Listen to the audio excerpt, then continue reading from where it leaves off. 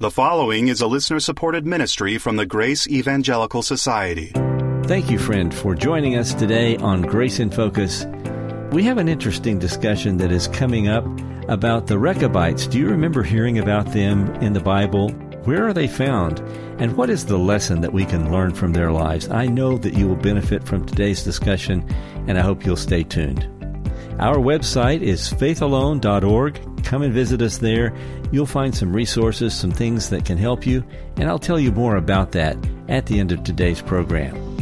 Now here is Bob Wilkin and Ken Yates with today's discussion about the Rechabites. Well, hello, y'all. I'd like to start today with a quiz. Is that okay with you, Ken? Absolutely. Now, what I want to ask you is, who or what are the Rechabites? Is this some kind of computer word? This is there's so many Rechabites in a gigabyte.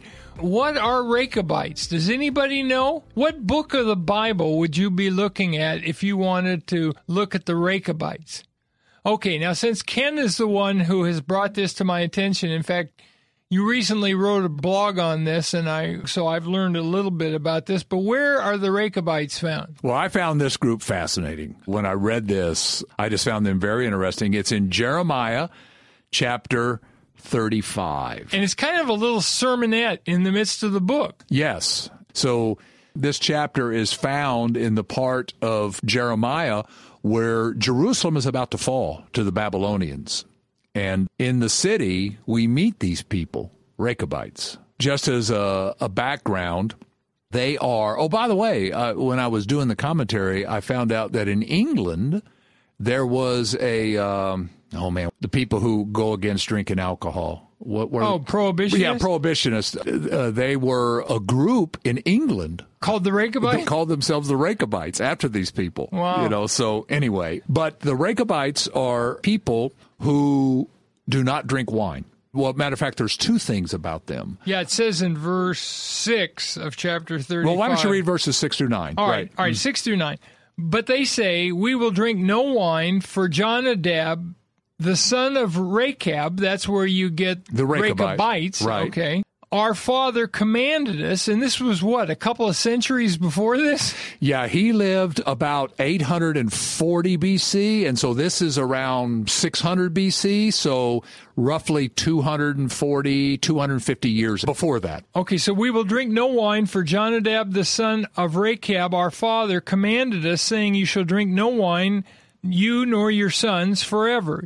You shall not build a house, sow seed, plant a vineyard, nor have any of these. So that's the second part. They're also not going to be house dwellers. They're not going to live in cities. They're going to live out in the desert. Yeah, but all your days you shall dwell in tents, that you may live many days in the land where you are sojourners.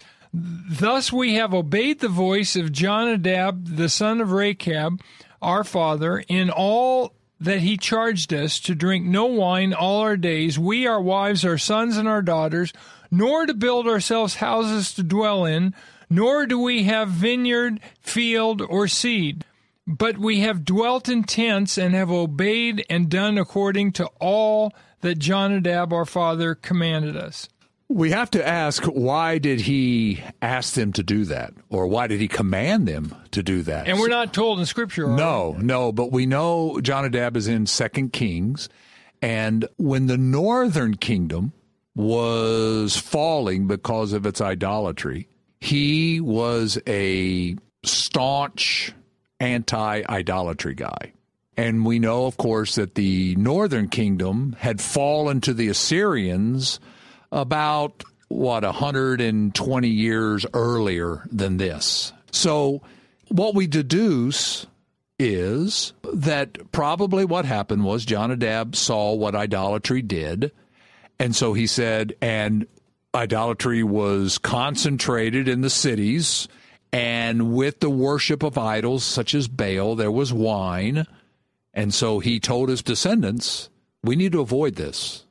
We need to flee from this. Both of those things, the wine and the city. Yes, let's get away from this depravity that's all around us. We're going to just separate ourselves to get away from this, and we're not going to get in wine, because when we start drinking wine, we lose our senses, or we might be tempted to engage in this worship of these idols.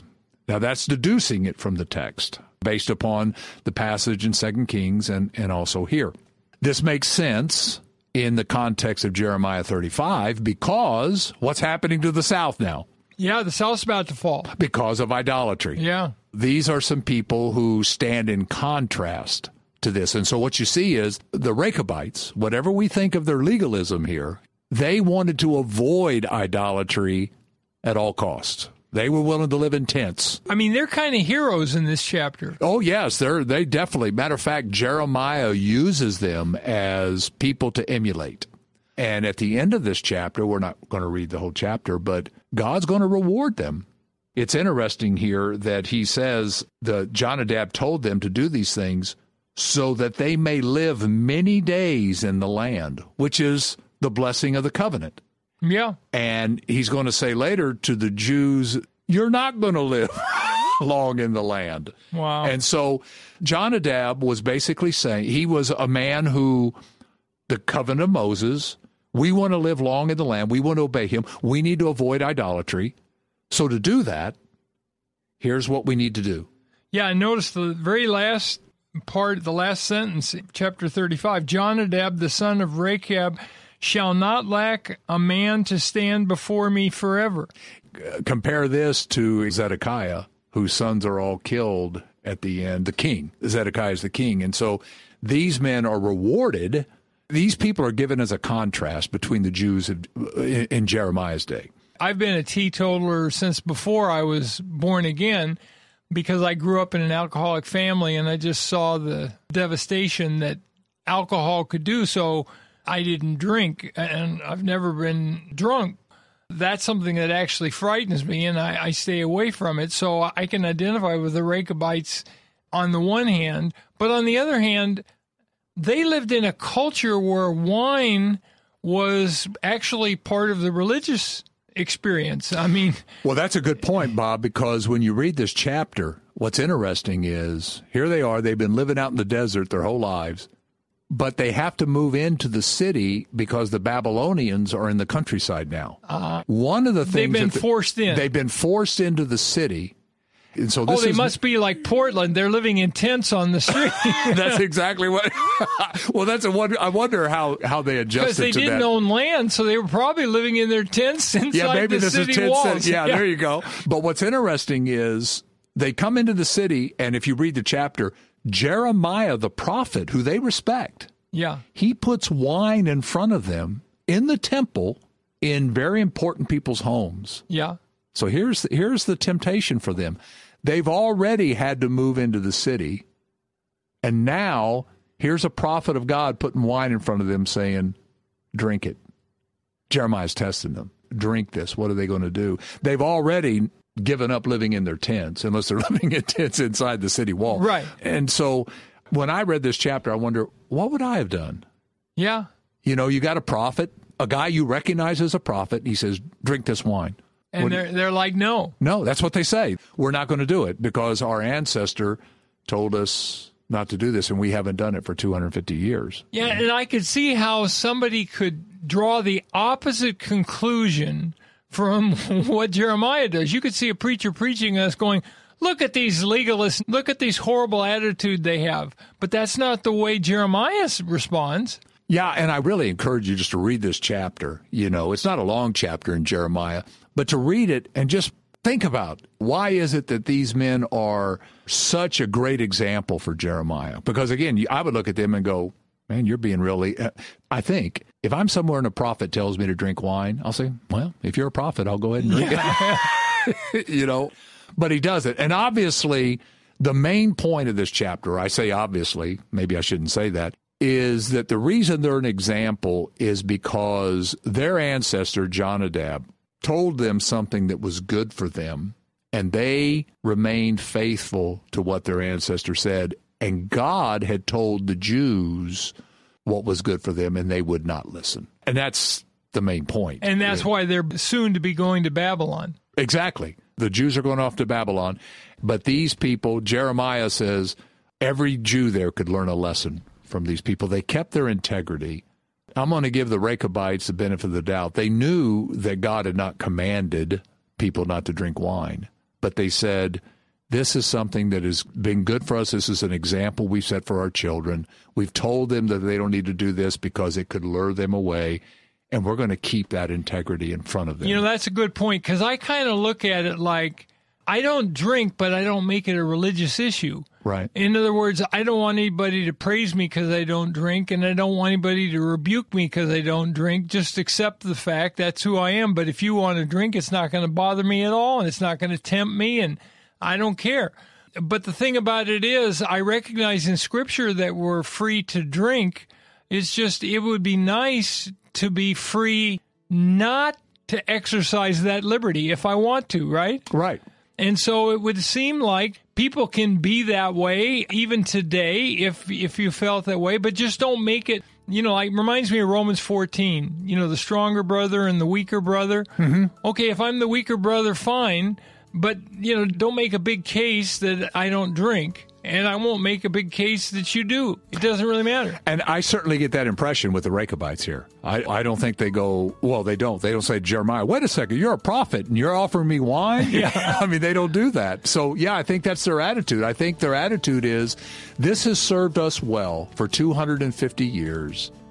We are the ones who've avoided idolatry, and this has helped us in this. We're not going to now change just because we're in some important person's house. So my encouragement to all of us would be the bottom line is to please God, to love God and to please God. And I think the Rechabites can be an example of that for all of us. So I thank you, Ken. I really think these Rechabites are a fantastic example. Wouldn't these be great for family devotions? Yeah, I hope some of our listeners will read the chapter and give us your thoughts on that. Yeah, send it to us at radio@faithalone.org, and we can interact on it. But I encourage you to take out your Bible and read Jeremiah chapter 35. Well, keep grace in focus. Thank you both for that great discussion. Would you be interested in some free ebooks on topics you hear on this program? Well, if you are, you need to come visit us at faithalone.org. That's faithalone.org. On the site, we've got all kinds of free materials, but one of our popular options is our free ebooks on a range of subjects. They're designed to help you mature and grow in your understanding of the faith and Scripture. So come visit us at faithalone.org. That's faithalone.org. We are so thankful for our financial partners who keep us on the air. Every gift is tax deductible and very much appreciated. If you'd like to find out how you can give, go to faithalone.org. Would you like to have a chat with Dr. Bob or one of the guests here on the program? Let me tell you how to reach out to the team. You can get us on our email address, which is radio@faithalone.org. That's radio@faithalone.org. And on the next episode of Grace in Focus, we'll have a lightning round of at least 3 questions, and I think that these are questions that you will want to know the answer to. Please join us on the next Grace in Focus. This is the Grace Evangelical Society reminding you to always keep grace in focus. The proceeding has been a listener-supported ministry from the Grace Evangelical Society.